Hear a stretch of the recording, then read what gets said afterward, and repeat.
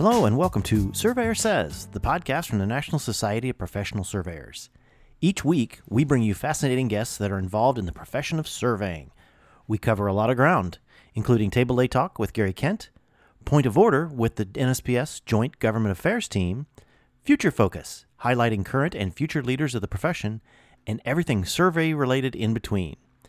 Thanks for joining us here on the podcast, and hope you enjoyed listening to this episode of Surveyor Says.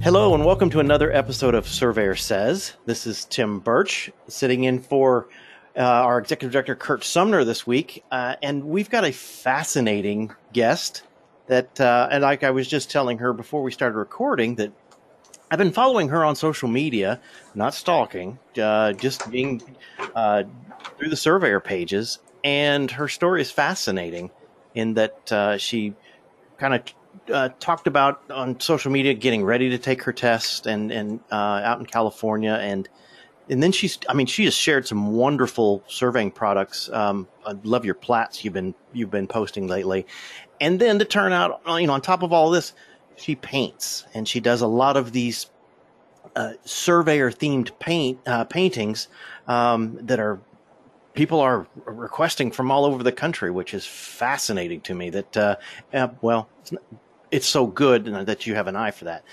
We are speaking today with Connie Barrett.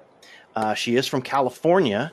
And so, Connie, tell us a little bit about who you are, what your current role is, where you work. What's going on in Connie's life right now? So I am in Orange County, California, in Aliso Viejo, and I work for Michael Baker International, which is a big national and international engineering / surveying / planning, Sure. etc. company. And I am, for the most part, mapping specialist there. And I'm working on my probably 30th or 33rd year in surveying. It's been so many I lose count. So my precision is going to be pretty low, but I think it's pretty accurate. Exactly. Oh. And Go ahead.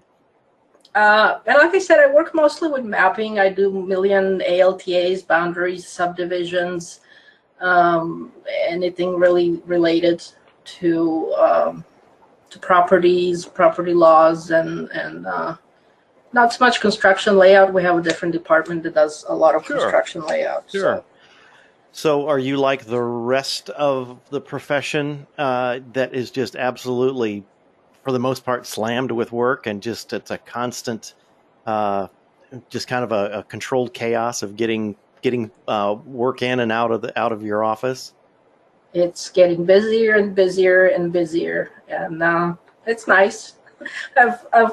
My career has been through 2 recessions and 1 boom time, so I'm welcoming busy times. Yes, I think you and I have kind of followed the same path. That there were a couple of recessions there that really kind of threw us back, and some boom times. So I can completely relate. Fortunately or unfortunately, depending on the time frames. All right, so Connie, tell us. Every surveyor has a story on how they got started in surveying, whether it was from a family friend, from school, or from whatever. How did Connie Barrett get started in surveying? So I am originally from Croatia, which used to be part of old communist Yugoslavia, and it was still a communist Yugoslavia when I started there. So just to put a little framework on it. And my grandfather was a surveyor back there. So Wow. I always, he was up to a deputy county surveyor at one towards the end of his career. So I always knew what surveying was, and I kind of got started into liking it or daydreaming about it on occasion. Is as back as I was 5 years old, my grandfather still had the old 1930s, 1940s theodolite.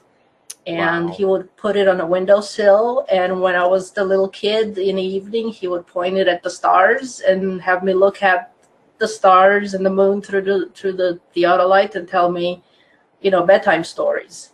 So that became a very early comfort zone for me. That is really cool. Wow. Yeah, it was very fortunate and a very magic time. So then fast forward at the end of elementary school, the way the school system was set up over there, you have to pick a career at the end of elementary school. Wow. Holy cow. Yeah. So you don't know a lot about what you're doing. And a lot of it was also based on your grades and placement scores and what the government thought they needed, because it was a communist system and this and that. So after a bunch of tests and whatever, we narrowed down my choices, and the one that appealed to me the most and that I was comfortable with was surveying. So that's how I started. I got sent to a surveying school.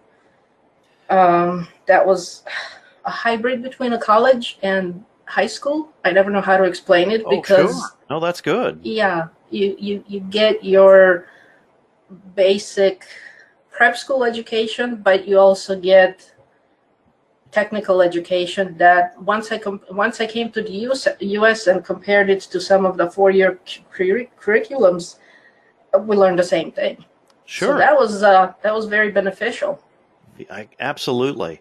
Now I do have to ask you, being in Croatia, in that part, that part of Yugoslavia at the time, several of of our contemporaries from Europe and such have always told me how the surveyor in a community, in a country like yours, how much more almost revered the surveyor is versus how we are seen in the United States. And it's more of a and we won't get into the trade or profession argument. I mean, I think you and I are both on the same page. But back in Europe and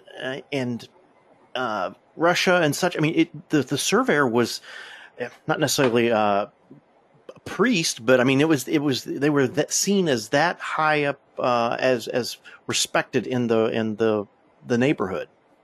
Yes, you are a respected scientist over there, just like an engineer would be, just like an architect would be. My mom was an architect. My dad was a naval architect. My grandfather was a civil engineer. My other grandfather was a lawyer, and you're basically in the same circles as far as the respect level that your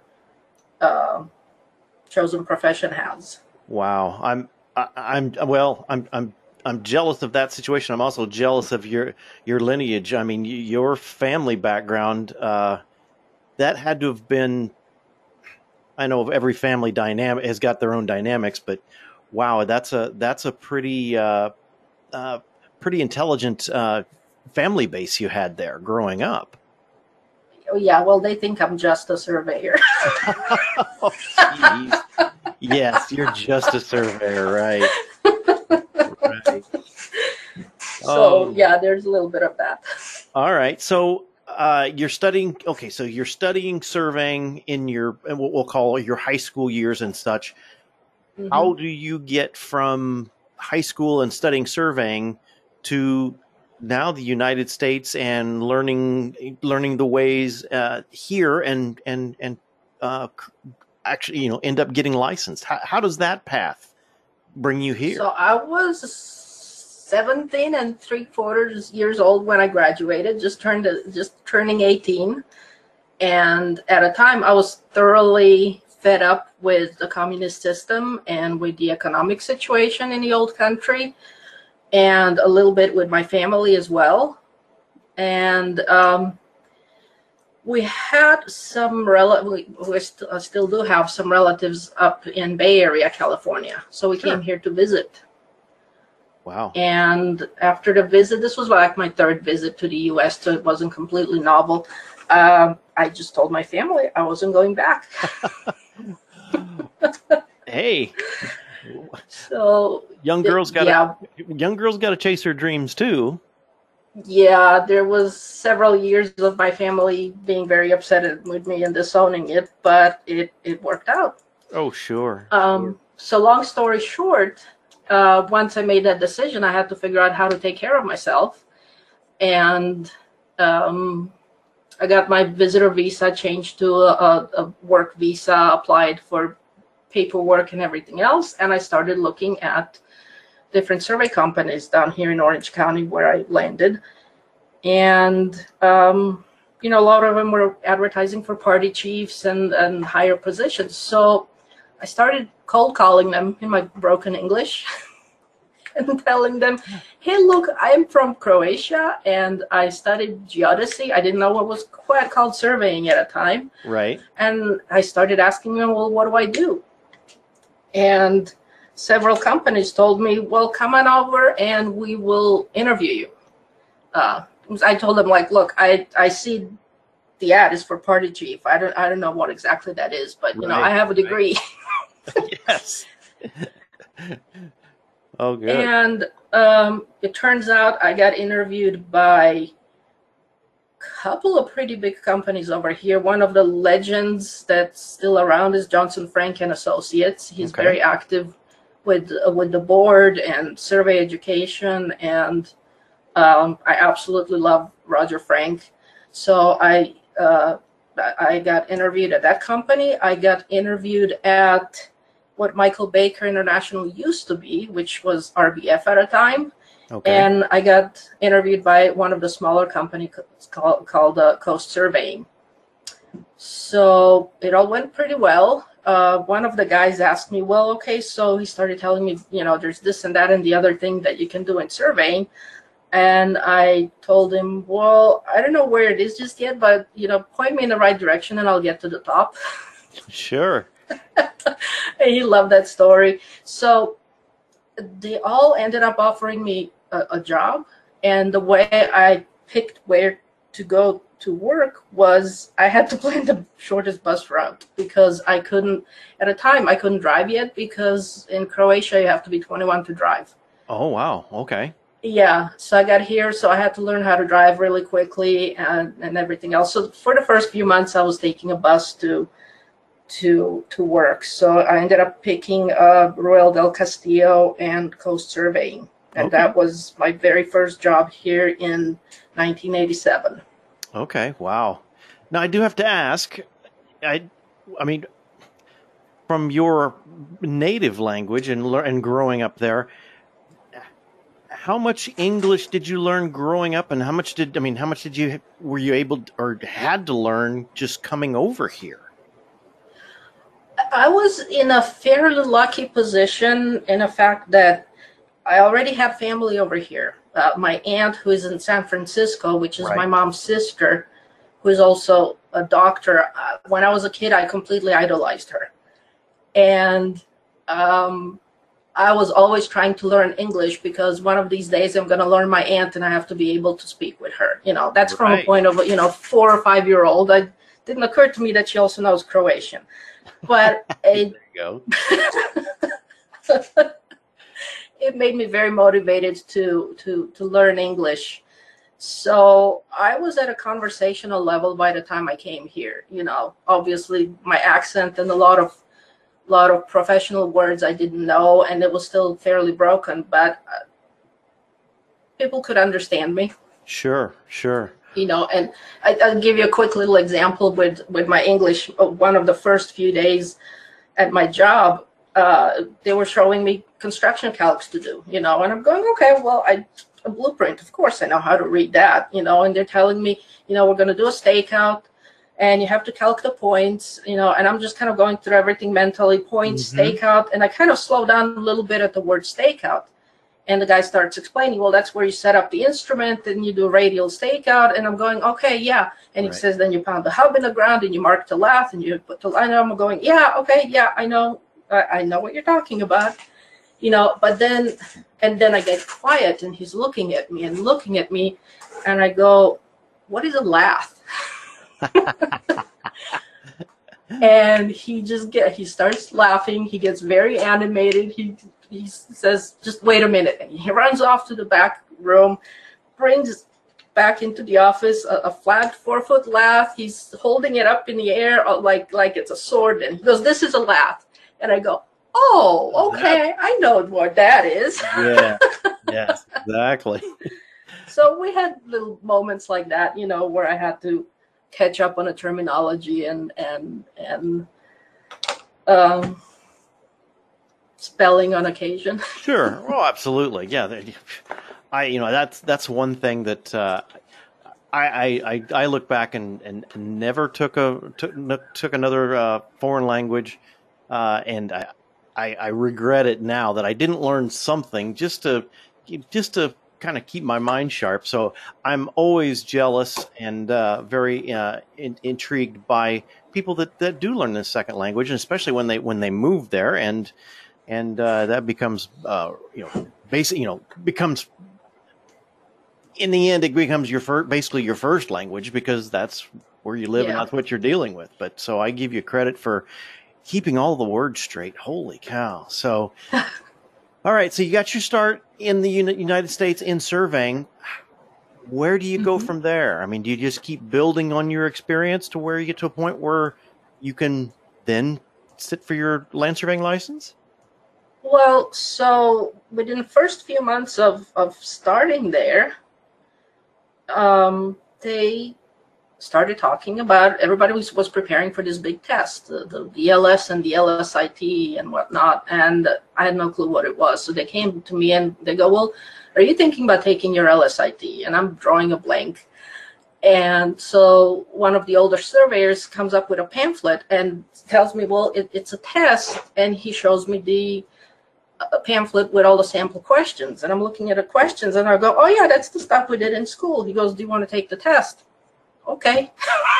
Yes. Yes, so we studied a little bit. We had a little study group. I signed up for the test, and I got a lot of people mad because of all the people that were taking LSITs. I was the only one that passed. Oh my I was goodness. whopping 19 years old at a time. Oh my goodness. Yes. And then they started bugging me, saying, "Well, you should write the board and see if you're the youngest one that ever passed it at a time that meant in California." Right. So I gave in and I wrote the board, and the board wrote me. They said, "Well, you may very well be the youngest one that passed to date." That was in 1989. But he says, "Our records are a little bit unreliable because some of the people listed current year as their year of birth." Right. So I don't know, but I definitely kind of on the early side. So that was exciting, and yes, very much so. Yeah. So after you passed your LSIT, what was next for you? Where did your career go from there?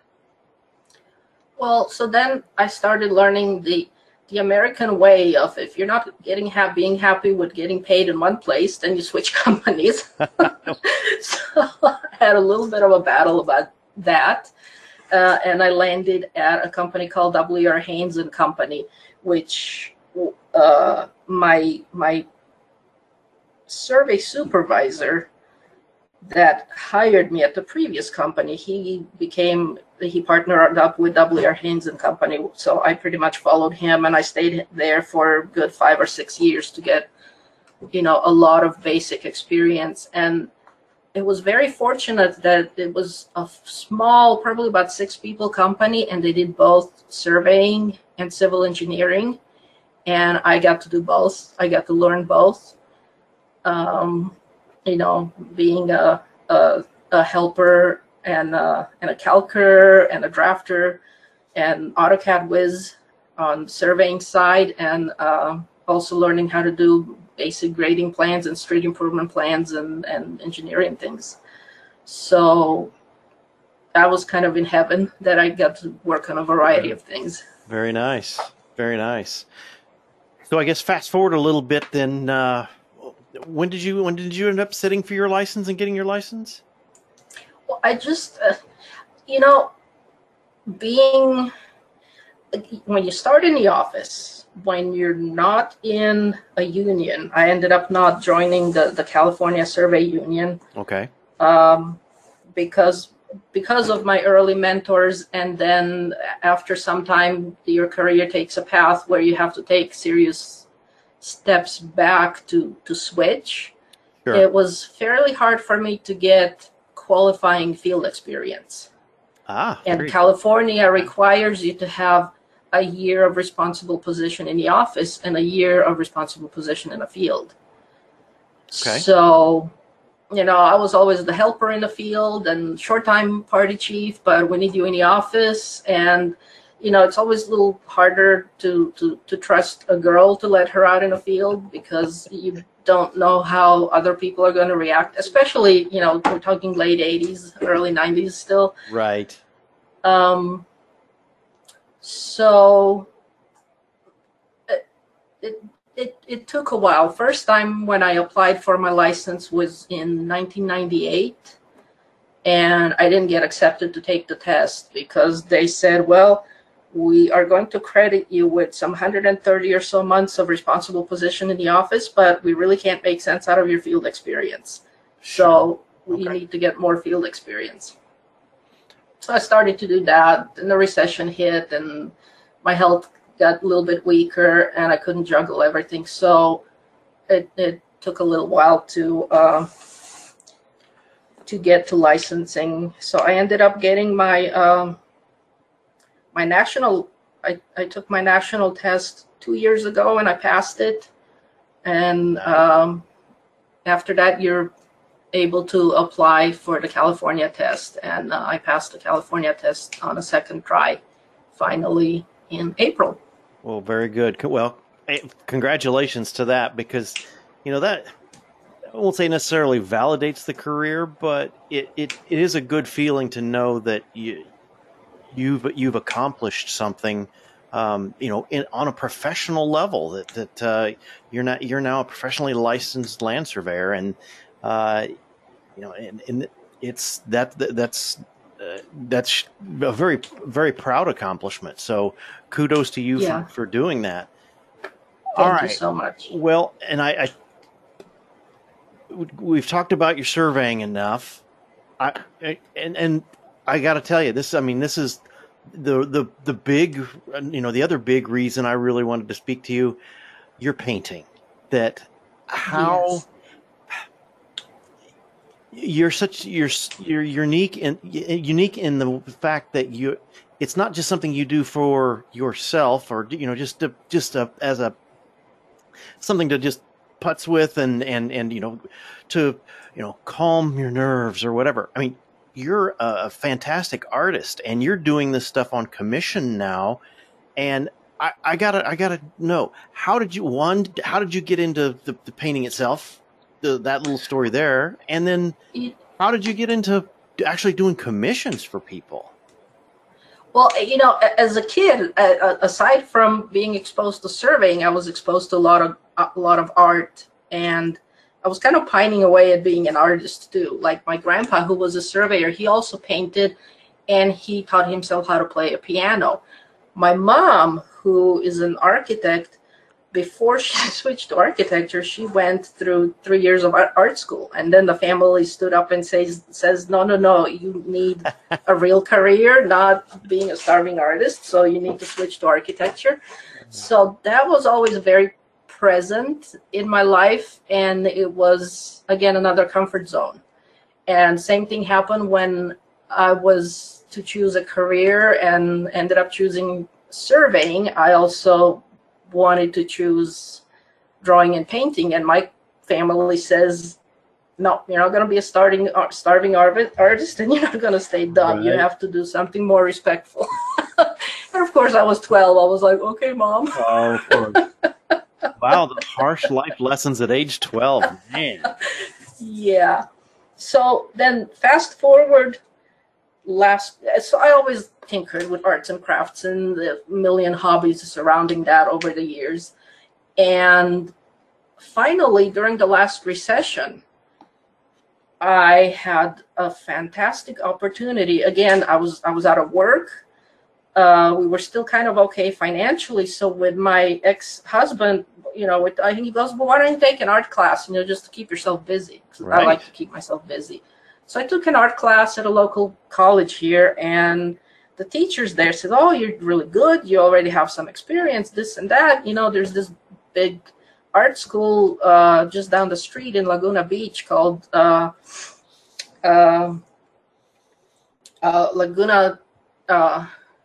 Laguna College of Art and Design. They're going to be holding an open house. Why don't you take your work over there? And I was like, oh my God, you mean that real art school? Like where the big artists go? And right. Just, they're having an open house. Just go and show them your work. So I was like, okay, teacher. So I went there and I showed them my work. And they said, and this was in July. And they said, oh, well, so if you can start in September, we can give you a 90% scholarship. Wow. And I just kind of landed on my behind and had to figure out really quick how to reschedule my life so I can take that opportunity. Right. And then after, I had to unfortunately quit at the end of my junior year because, again, the recession and our financial situation changed, right, and blah, blah, blah. So it's hard when you're 42 years old trying to go back to school. It just, finances are tough. Yep, you're exactly right. So I went back to doing surveying, and but now, I'm always going, I have to keep up my skill. I have to keep up my skills. I have to get through what I was supposed to do for my senior year, which is do a whole series of paintings and drawings and be presented at the Laguna Museum and be picked up by galleries and blah, blah, blah, that whole senior graduating body of work. So after my national test, after passing my national test, I was like, okay, I need to decompress. I need to get my mind off of surveying for a few weeks, off of the intense studying. So I went back, started sketching. And one of the things they tell you in art school is to start with what you know, start with what you're familiar with. Sure. So I was in a Facebook group called Life of a Surveyor with several incredibly supporting gentlemen in there who run that group. And I started randomly taking pictures that people were posting and just doing sketches for my own practice. And just and to keep myself accountable and to push myself to get better, I would post those sketches. I would tell, hey, so-and-so, I did this little sketch of your picture, for my own practice. And my goal was to fill up a sketchbook, which was about 15 pages in that little watercolor sketchbook. And I've never done watercolor, so I had to add that level of difficulty to it, Sure. And it all started taking a life of its own. By the time I was at the last 2 or 3 sketches, people were telling me, you have to start taking commissions. You have to start taking commissions. I want, because there was like 20, 30 people all of a sudden who want a picture of themselves. I was like, okay, guys, I do have a full-time job. This take a while. I can't do all of them for free. Right. And they're, no, you have to take commissions. So I started taking commissions, and to my surprise, dumbfoundedness, or whatever you want to call it, everybody loves them. So, yeah. Well, and that's good. I mean, like I said, I've been following you and what you've posted early, and then some of these commissions you've done. I mean, I got to be honest with you. And hearing you and hearing your passion, just talking about it right here and now, that sharing that passion that you have with surveying into this other medium. I guess that's the part that comes out to me right here and now is how humble you are about your painting. And yes, Connie, you're good, you're talented, and people really enjoy what you're doing for them. They're enjoying seeing what you're doing and posting online. and there, putting all of that together, I think it makes it really, really special. So, Thank you so much. I truly enjoy seeing you posting these different things, and now hearing, the people are kind of clamoring to get you to do these things, and I think I did see the one online the other day with the 3 generations. Does that was wonderful to have somebody think of that and put that together, and really, I mean, it is creating an heirloom to pass down to the younger generation, and for you to be able to do that, I mean, everybody's got a cell phone camera, everybody's taking digital photos. This is unique and personal, and a little more thought provoking, and kudos to you for being able to capture that essence the way you do. Like I said, I'm really blown away by what the how you're doing it, how well you're doing it, and when I mean how you're doing it is how you're working a full-time job and still getting these things put out in a decent amount of time, because I can't imagine it's just like, oh yeah, I leave my job at such and such time, I go, get home, whatever, and it's like I'm painting. So yeah, but my husband complains on occasion that he's not getting enough dinners cooked by me. Oh, well, he fits in that kitchen just as well as you do. Oh, he's learning how to cook. Good. So obviously you've got to. Oh, go ahead. When you said something about difference between art or a painting and a camera, and this is something that gets discussed in art school quite a bit, and I really like it, and this is the first time that I actually witness it through my work and feel it. They talk a lot about a difference of a photo versus somebody actually witnessing your life, witnessing a moment of your life, and then processing that in their eyes and putting it on paper, telling that story in a certain medium.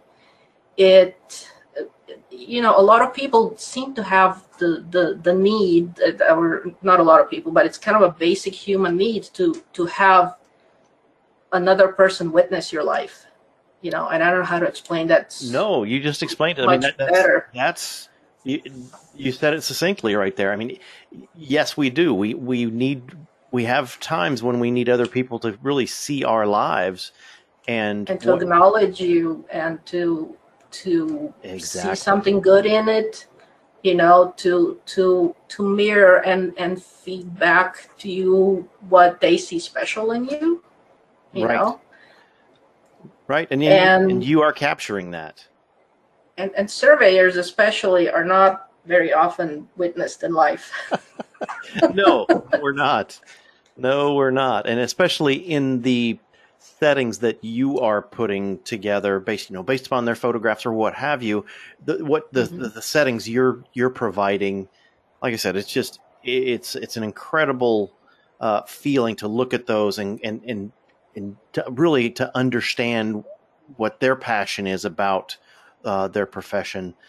You bring that out. So it says a lot about you, and it says a lot about the actual subject in the painting as well.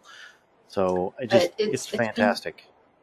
It's been very surprising to me how much I actually get attached to these paintings, because I'm putting myself into that setting, trying to understand the person, trying to understand their feelings, the surroundings, and everything else. And by the time I'm done, I'm so attached to it that it's very hard to let go of it. And by the time I clean it up and put it in a frame and mail it, it's almost like letting your little child out in the world. Oh, absolutely. Absolutely. That you've spent so much time building and nurturing and creating this wonderful piece that, to go, well, now I'm going to, like you said, box it up and ship it off. It's like, I spent so much time on this. You don't want to let it go, but knowing knowing it's going to give that kind of enjoyment to who it's going to.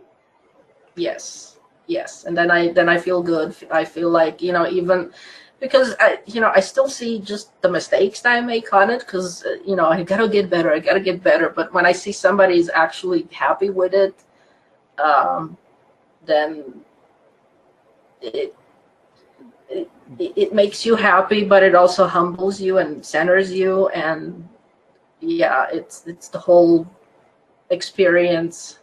Exactly. Well, like I said, I kudos to you and basically taking what is uh, a hobby that's to help you decompress and take your mind off of your real work, so we say sometimes. But yet you enjoy it so much, and you've turned it into something to where so many other people are enjoying it as well. I'm assuming you got a pretty good backlog of commissions then that you're going to have to figure out how to Yes. work through. Yeah, I'm trying my darnest to do one to two a week. It doesn't happen every week. Sure, sure. We had My husband had a hospital stay and we had a couple of mishaps, so I'm a little bit slower in the last month, so I have some catching up to do. And I believe right now I have about 10-week backlog. Wow. Good. Yeah, Well, so good for you. Good for you that there's that many people that also see the beauty in what you're creating and wanting something from you because uh, like I said, you're creating a very special piece. So thank don't burn yourself out, please. Don't burn yourself out. I'm not likely to. I mean, I love doing it. It's when I recharge, but yeah, Well, that's it's awesome then. Well, and because I got to be honest with you, some very good friends of mine. Uh, they both quit their jobs years and years ago because and they got their hobby was stained glass and doing stained glass windows and panels and various things. And to this day, I mean, they've got their own little business. That's what they do. But their mantra is, we still enjoy doing this, even though it's artistic, even though it's somebody people look at it as a hobby. They still enjoy it. Therefore, it's not a job. That's the way they, like you just said, that's the way they recharge. I mean, that's when you're doing something you enjoy like that, it's not a job. So kudos to you for using that as an outlet to help you recharge as well.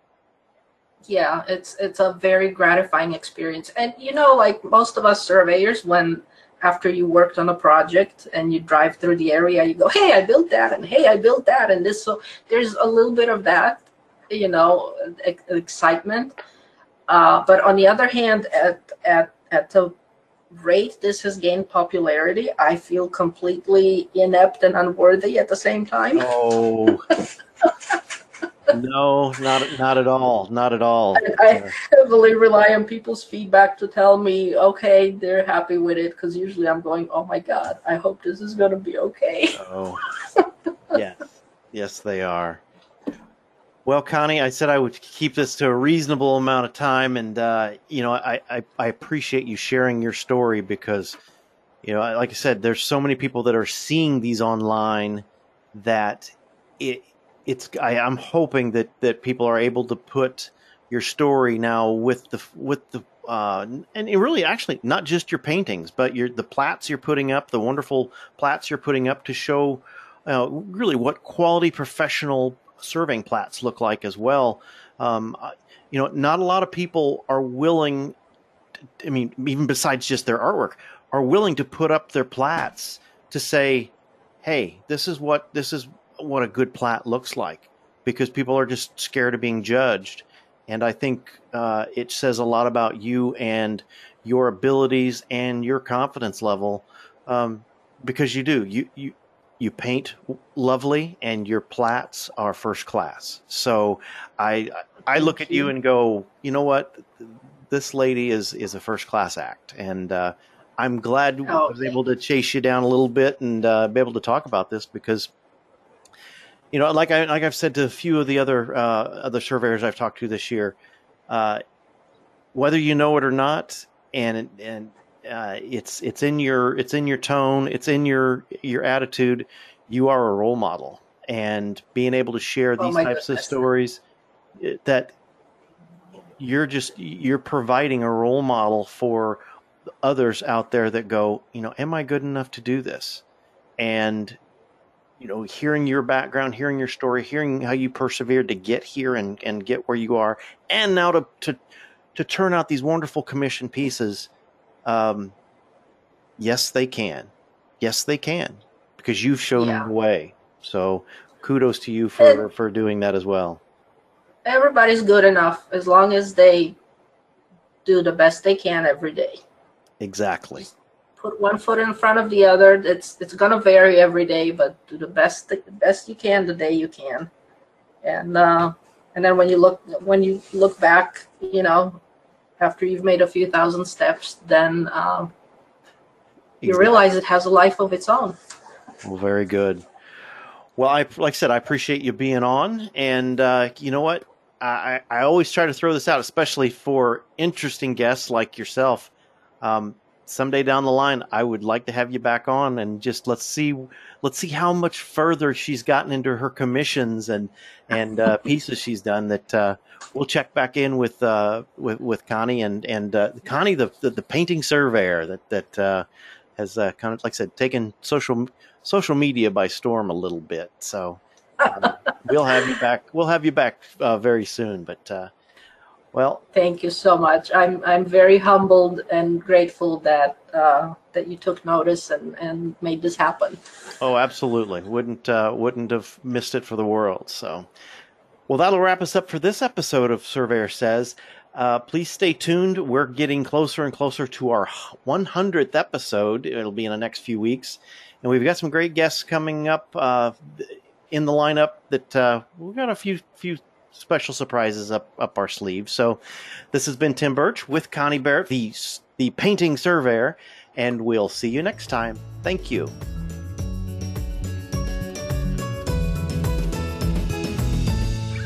You've been listening to the Surveyor Says podcast, brought to you by the National Society of Professional Surveyors. If you have any questions about today's episode or any other topic, please email us at info@nsps.us.com, and we are here to help. Visit our website, nsps.us.com, to learn more about our association, the programs we administer and support, our sustaining members, and information about future episodes of Surveyor Says. Subscribe to the podcast on iTunes, Apple Podcasts, Google Play, iHeartRadio, Spotify, as well as our podcast host, Podbean. And remember, it's a great day to be a surveyor.